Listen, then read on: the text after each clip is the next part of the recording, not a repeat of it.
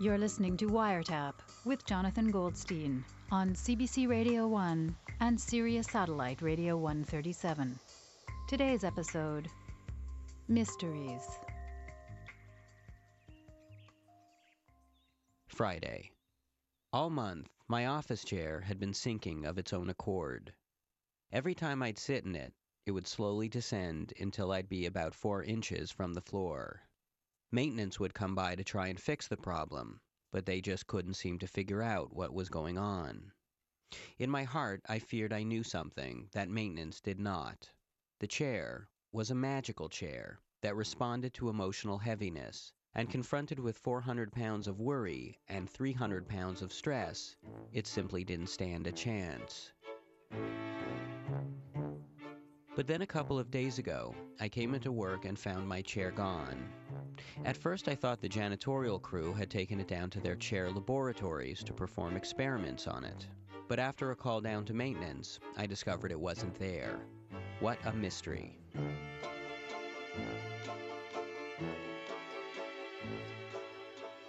Not one to kick up a fuss and certain it would be returned sooner or later, I just continued to go about my work, without a chair. I did so while standing at my desk, alternating between hovering and leaning. I've always been a good leaner, but at one point, growing weary, I tried piling up a stack of my Harper's magazines to create a makeshift seat, which kept cascading to the ground. And then today, finally, just as I was beginning to consider going down to the cafeteria to look for milk crates to stack, my seat was returned to me.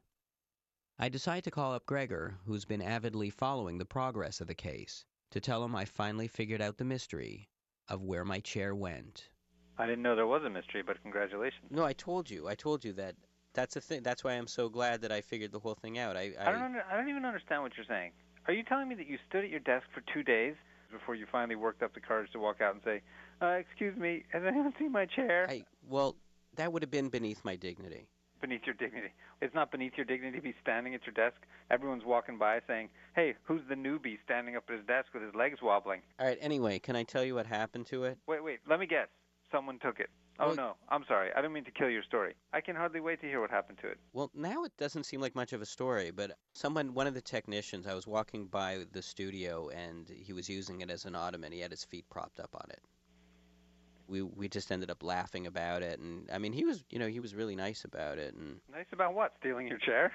I think nice would have been not stealing your chair, but let's just come back to the forensics. Mm-hmm. Like, what was the initial hypothesis?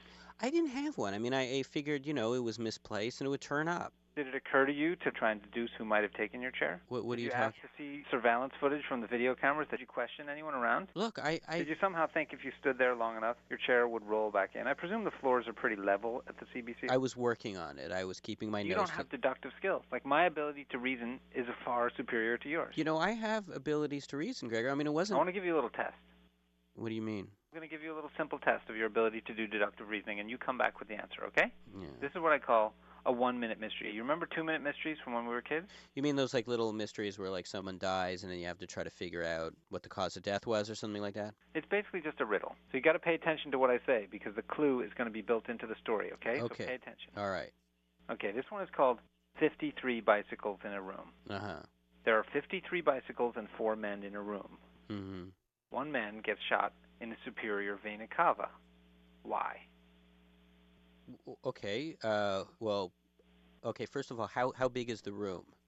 How big is the room? What does that got to do with anything? Well, no, I mean, it could be germane. Germane? Where do you come up with these words, germane? Okay, all right. Is it germane? Okay, what's the vena cava? It's what he got shot in. It doesn't matter. Well, if I give you the fact, and you solve the crime. You don't play 20 questions with me. If it doesn't... What's the vena cava? It's germane. Well, if it doesn't matter, then why would you mention it in the first place? When you go into Quantico, Virginia, to FBI headquarters, and they hand you the big manila folder, you don't start asking a million questions about the font they used and how come it's on yellow paper. You get the facts of the case, and you sit down and you solve the crime. All right. You give up. No, wait a second. I haven't given up. Yeah, no, I tell you when you give up. You were born giving up. You were born with your hands up in the air saying, I give up. You want to know what the solution is? It's that Bicycle is a brand name of playing cards. There are 52 cards in the deck. The men were playing poker. A man had an extra card. He was cheating. He had an ace up his sleeve, and some other guy shot him. It doesn't matter if he hung him or stabbed him or shot him or where he shot him or what vein. Okay, well, hang on a second. If you had said 52 cards in a room, that I would get. Do you know what a riddle is? Yes, If I said some men are playing cards and one is cheating and he hit a card up his sleeve and another man shot him, why did he shoot him? That's not a riddle. That's just a story. All right, But okay. Case of the Bicycles unsolved by you. Case number 2, Inspector Goldstein. Now let me tell you something. The buzz around the office here is that you got promoted too soon and you were looking at a sack demotion. I hope you are conversant with parking regulations because you're going to be riding around in a meter maid van the rest of your career if you don't get this one. All right. Here we go. You ready? Yeah. I now present the case of Goldie. Mm-hmm. A vintner, Sam, comes home to find broken glass and water all over his living room. Goldie's suffocating on the floor. What's going on? Someone hit Goldie over the head with an empty bottle of Cutty Sark, and it shattered, and there was glass all over the... Wrong. The solution is that Goldie is a goldfish. Sam's a cat. Sam knocked the goldfish bowl over and broke it. You get it? It's a cat. How could a cat be a vintner? You don't even know what a vintner is. Wait, I think you don't even know what a vintner Case is. of the goldfish closed. We're on to case number 3. So far, you are 0 for 2. Mm-hmm. All right. This is the most important case of your career. I'm giving you a murder. Homicide. The other 2 cases were murders. There's an obstetrician laying dead in a field with a package near him that says Thunderbolt E-Series and some cannoli. How did he die? Wait a second. So is this like another one of those tricks where the cannelloni has nothing to do with it? Who said anything about cannelloni? I said cannoli, which is a pastry, an Italian pastry. It's a clue in a crime scene. Can't you hear the difference between a cannoli and a cannellini and cannellini beans? Well, Could you get the wax out of your ears and pay attention? When I'm trying to describe a crime scene to you, this is serious business, Private. A man is lying dead on the ground. I thought I was an inspector. You know, if I were you, I would drop the attitude, son, and come to work awake and ready to solve crime, because you are not long for this department. Oh? Don't say oh. Address me as lieutenant, and you take some of that bass out of your voice. Solve it. Go. All right. So what was it again? So he's found dead in a field. Quit stalling. You only have a minute to solve a minute-long mystery, and you just burned up 45 seconds with nonsense. Okay. I have no idea. What is wrong with you? Look, You're the guy who discovers the victim too late. Hey, you know that case we were working on yesterday where they said they're going to kill the kid if we don't get there fast enough? You don't figure it out in time for the commercial break. Look, okay. The solution to this crime was that the package was a parachute. The obstetrician was a skydiver, and his chute didn't open, and he had a cannoli before the jump. Not a cannellini, a cannoli. All right, let's move on. Okay, next case, genius. Let's see if you can solve this one. I can't solve these. I know you couldn't even solve the case of the missing chair. Here we go. It's called the case of the corkscrew. Mm-hmm. A butter and egg man comes to his shop. A butter and egg man? Opening the shutters, he looks up, and he sees a 3-legged horse pulling a cart with 45 pumpkins, a lead box lined with 3 doves inside, and an unsavory midget in a military dress who's being forced to play the violin. Is this going anyplace? There's a pressurized tank behind the cash register. I Normally, the butter and egg man would keep it filled with propane, only the village has been under siege, so no propane is available. I don't get it. What is the riddle? You know what's a riddle? Here's what's a riddle. How could a guy be sitting on a chair when someone wheels it out from underneath him and he doesn't even notice for 2 days? For 2 days, he sits out in the cold. That's a riddle I can't solve. And I'm the greatest inspector in all of France. I can't solve the mystery, which is what is wrong with you.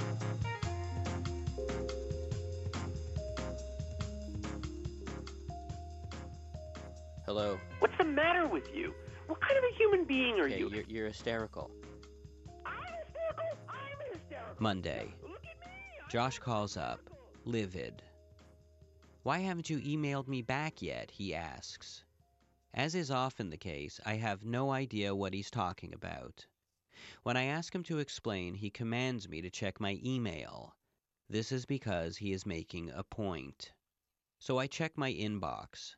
No emails from Josh. Then I look in my junk mail folder and see 3 of his emails all in a row. The first subject heading reads, "Answer!" exclamation mark. The second, "Answer me now!" 2 exclamation marks. The third, all in capitals, "Answer me, jackass!" with 3 exclamation marks.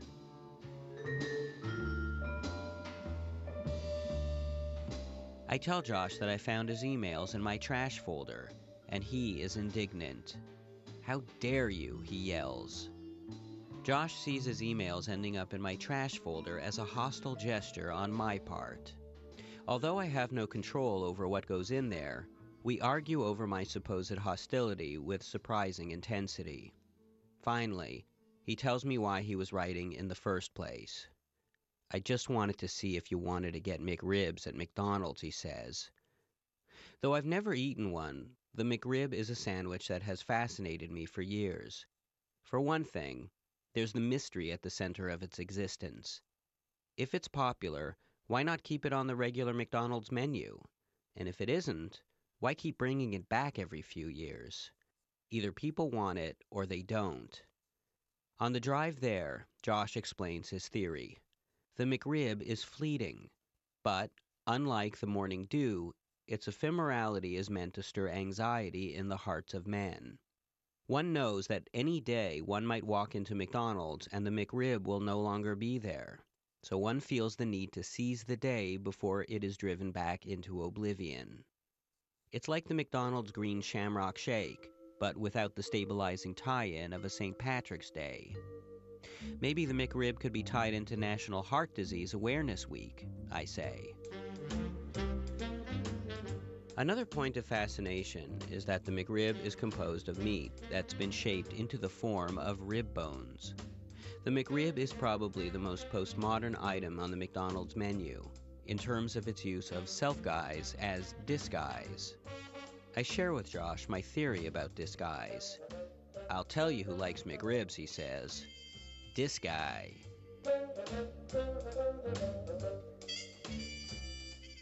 We finally arrive at McDonald's, but at the counter, the cashier tells us that they stopped serving the McRib a day earlier. If only you wrote me back right away, Josh says sadly. We are both a little crushed. On our way to Chinatown for dumplings, we cheer our spirits by arguing, intensely enough to make passers-by stop and stare.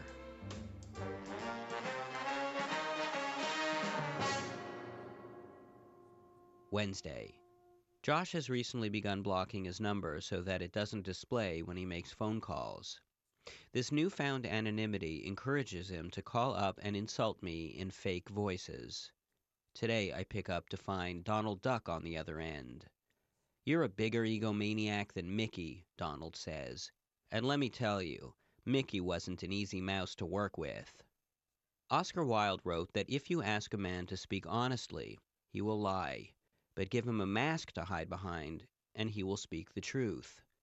As I listen to my life being torn apart by a cartoon duck, I am left uncertain as to what exactly the truth, ontologically speaking, is. You flunked out of college because you're stupid. This train of thought is interrupted by Josh, who's dropped the Donald Duck voice for Tickle Me Elmo, who is now insulting my hygiene. Hey, John, you know it's standard operating procedure for mature human beings to take a shower more than once a month. All right, okay. You killed a hobo with your car and drove away. I saw you. Josh, You flunked out of elementary school because you don't know your shapes. Is this why you phoned me to insult me in different voices? What are you calling about? Your mom. It is remarkable, though, how high you can get your voice, I must say. That is a marvel. What does that mean, how high I get my voice? Well, listen to your voice. What's wrong with my voice? I didn't say there's anything wrong with your voice. It's very feminine. You know what? It's actually been something that's plagued me my whole life. Honestly, John, I've been mistaken for a woman on the phone like 30 times recently. And it's happened to me my whole life. While talking in that voice? No, you're the only one I call up and mock in that manner. You're talking about your regular voice. Yeah, my regular voice. I'm talking to you right now. This is my regular voice. Well, you sound a little womanly. No, I don't. You sound a little bosomy. No, I don't. Well, they still think I'm a woman even when I give them my name. What's that about? Who's they? You know, whoever, operators. I tried to book a rental car the other day. She keeps calling me ma'am, even after I gave her my name and my visa number and everything. Joshua? That's correct. Well, I mean, that's sort of a woman's name. You know what? Go tell it to the Bible, okay? Go tell it to the walls of Jericho. Look, I'm not saying I'm the most masculine guy in the world. No, that's for sure. No, and not even saying that having a low bass voice or whatnot is in any way valuable or meaningful. Mm-hmm. I just, it just makes things, I'm me, and I like to be respected for who I am. And, I'm sure a woman wouldn't like to be mistaken for a man on the telephone. Would you prefer to be mistaken for a woman in person? No, I wouldn't. Unless I was wearing women's clothing, which is an entirely different subject. John, let me tell you a story, and you tell me how you'd react in this situation, okay? One time, I was in New York City, and I was walking down Broadway, and I saw a delivery guy on his bike, and he had, I think a pizza mounted on the handlebars, and he was cycling the wrong way down Broadway at a high pace, and he hit a bump, and he flipped over his handlebars and went face first into the pavement. Okay. Now, I saw this, and being the good Samaritan that I am, I immediately ran into the nearest liquor store, and I called 911. And I was agitated because the guy was bleeding out there. So I was hurried. I was, not restrained. Mm-hmm. And the operator just said, "Okay, ma'am, calm down, ma'am. Tell us what happened, ma'am. Where's the accident, ma'am? What's going on?" And I was just like, "Look, I'm not a woman." And she didn't listen, right? Because she's in, what are the details? Where's the guy who injured himself? That sort of thing. She wasn't interested in what I was telling her, mm-hmm. which is my identity. But you know what? I'm not going to be disrespected like that. So I just hung up. You didn't hang up on her? No, I didn't hang up on her. Obviously, it was more important to stay on the line. And I was hurt, too, because she sounded attractive, and I was going to ask her out on a date, but I wasn't sure. Wait a second. You were going to ask a 911 operator out on a date yeah. while a man was, bleeding to death outside. I actually just threw a little bit more bass in my voice. But eventually I think I got so subsonic that she couldn't understand. I was one of those tube and throat singers. "I'm at the accident is down the street." She couldn't understand what I was saying. So you don't like being thought of as a woman on the phone, yet you call me up sounding like Minnie Riperton.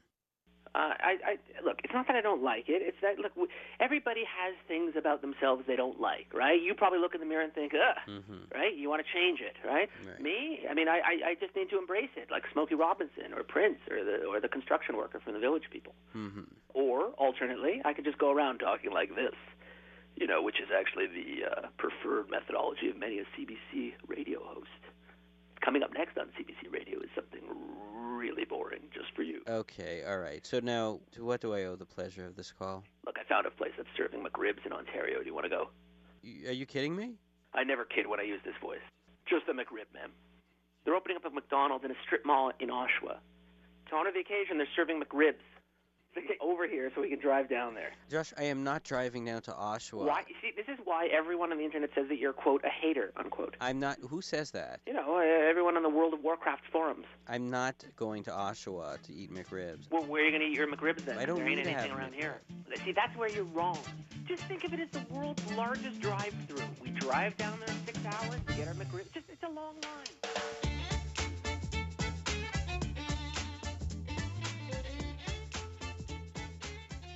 Hello. Hey, Johnny. Hey, Howard. What's going on? Listen. I got a new one for you. Listen. Friday. Listen. Lately, Howard's been writing riddles and jokes. Okay, an elephant and a rabbit are flying an airplane. I'd always thought that such a vocation was strictly reserved for prison inmates and asylum dwellers. Now, the stewardess is a rhinoceros. Apparently not. Okay, so you have a raccoon. Most of the jokes Howard comes up with involve bears and forest rangers, penguins and bars, and chickens. He decides to favor me with one of his new pearls. A chicken is trying to cross the road, Howard says. Cars are swerving all around him, honking their horns. "Get out of the way, you stupid chicken," they scream. Finally, the poor chicken, having had enough, stops in the middle of the road, looks into the sky and says, "Why am I doing this?" Howard pauses a beat and then adds, "It's funny because it's true."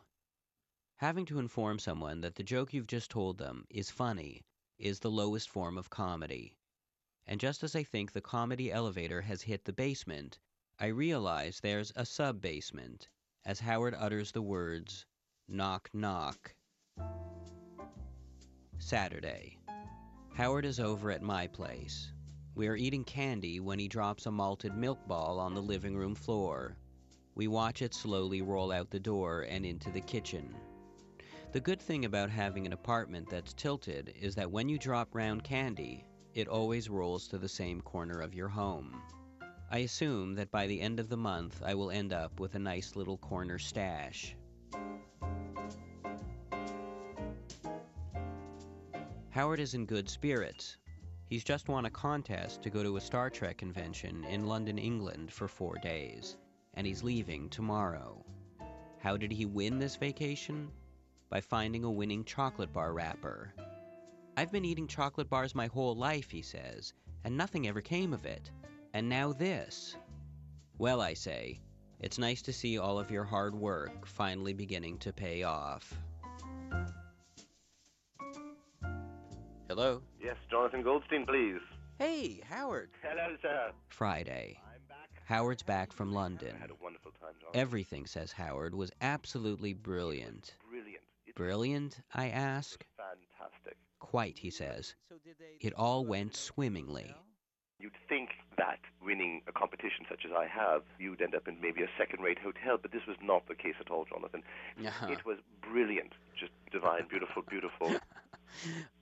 You've acquired a bit of an accent there. I know not of what you speak, but the loo was a place out of my dreams. Honestly, Jonathan, Okay. All right. Could you please, with the accent, I didn't want to hear about the trip. I'm trying to tell you my trip. I don't know why you keep... What are you talking about? Okay, enough already. Enough of what? Just stop with the fake British accent. I'm speaking the way in the manner of which I've always talked my entire life.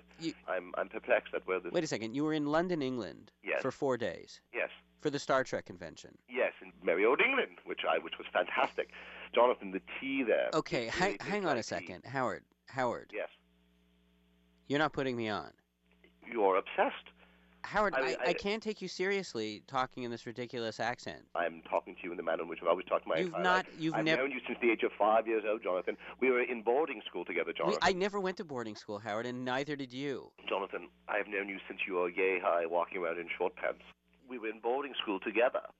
Okay, so you've acquired an accent. I've British, acquired no such not only accent, that, but all the affect of a moneyed British aristocrat. I have no idea what you're talking about. No, you have no idea what I'm talking really, about. I'm at a loss. Mm-hmm. Were I not a gentleman, Jonathan, I might invite you out back and thrash you about the face and neck. But I am just... Okay, Howard, you don't feel as though maybe you're speaking a little differently than the way you spoke before you left? Well, I must admit, perhaps my time immersed in the culture has affected my accent a bit, but nothing worth commenting. The culture of Star Trek conventioneering.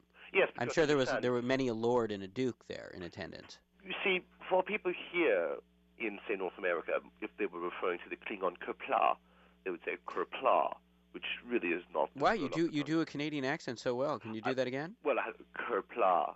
It takes a bit of an effort. Right. But you see, in England, it's Kerpla. This is in line more with the intellectual class of the Klingon. But for the most part, Jonathan, I just had a fantastic time. We traveled a bit. Who's we? Well, myself, actually. Howard, I suggest maybe you loosen that ascot around your throat because I think it's cutting off the circulation of blood to your brain. How did you know I was wearing an ascot? When did you acquire an ascot? I've fashioned my own out of a sock. I am a size 13 foot. I've found that the weather here disagrees with me terribly, and it warms my throat, and frankly, I feel quite naked without it. Mm-hmm. All this joy and merriment aside, Jonathan, the reason I'm calling is I thought perhaps you'd like to come over for afternoon tea. Oh. We can watch Coronation Street.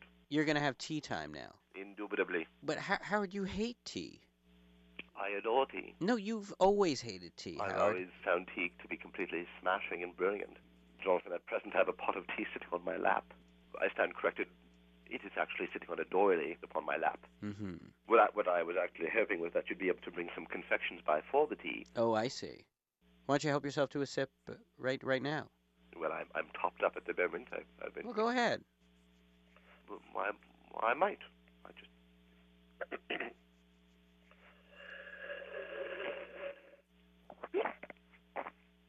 Oh. I think part of what you're missing about tea time, Jonathan, is beyond the taste of the tea. It is the ritual of the tea. Oh, really? The pouring of the hot liquid, the preparation of the cup, the sugar, cream, just so. It's lost on you, your boorish North American ways. I see. You clearly are more comfortable with your Coca-Cola and your gingered ale and your creamed soda. Mm-hmm. I would so appreciate it if you would come to join me to watch Coronation Street. And as a matter of fact, maybe I could entice you by telling you what the episode will be about. Oh, yeah, that would be very enticing. Really? Let me just move this teapot aside, and I'll get my television guide and tell you. Oh, God! Oh. I just poured hot tea over my crotch. Oh, son of a... Oh, Howard, are you okay? Yes, I'm fine. I just poured scalding hot tea across my lap. Oh. Oh, that burned. Howard. Oh. What happened to your accent? What? I don't know, John. A mess. I guess I deserve to have hot tea, stinky tea. I hate tea. I know you do, Howard. Everybody just sounds so sophisticated, and, I was really quite impressed. And I guess your old friend's quite the dupe. Just quite the fool. Always walking around trying to pretend I'm someone that I'm not. No, Howard, come on. I wasn't crazy about this new Howard. I think I like the old one. I mean, I walked all over England talking like that. I don't, think I fooled anybody personally. A lot of people were laughing when I wasn't making a joke, so. All right, Howard. Well, I guess you better go dry yourself off, and I'll talk to you later. Hey, John, can we still have tea time anyway? I mean, we don't have to drink the tea. Tea actually does make me gag. Mm-hmm. But can you still bring some sweets over? Where am I going to get a hold of, scones and crumpets and tarts? Just bring over a couple of chocolate bars and a big bag of chips. I think that'd be all right. All right, Howard. I'll come by when I finish work. Okay. Okay, I'll see you later. Cheerio. Howard. Right. Please. Yep, Okay. see you soon. All right, I'll talk to you later. Bye-bye.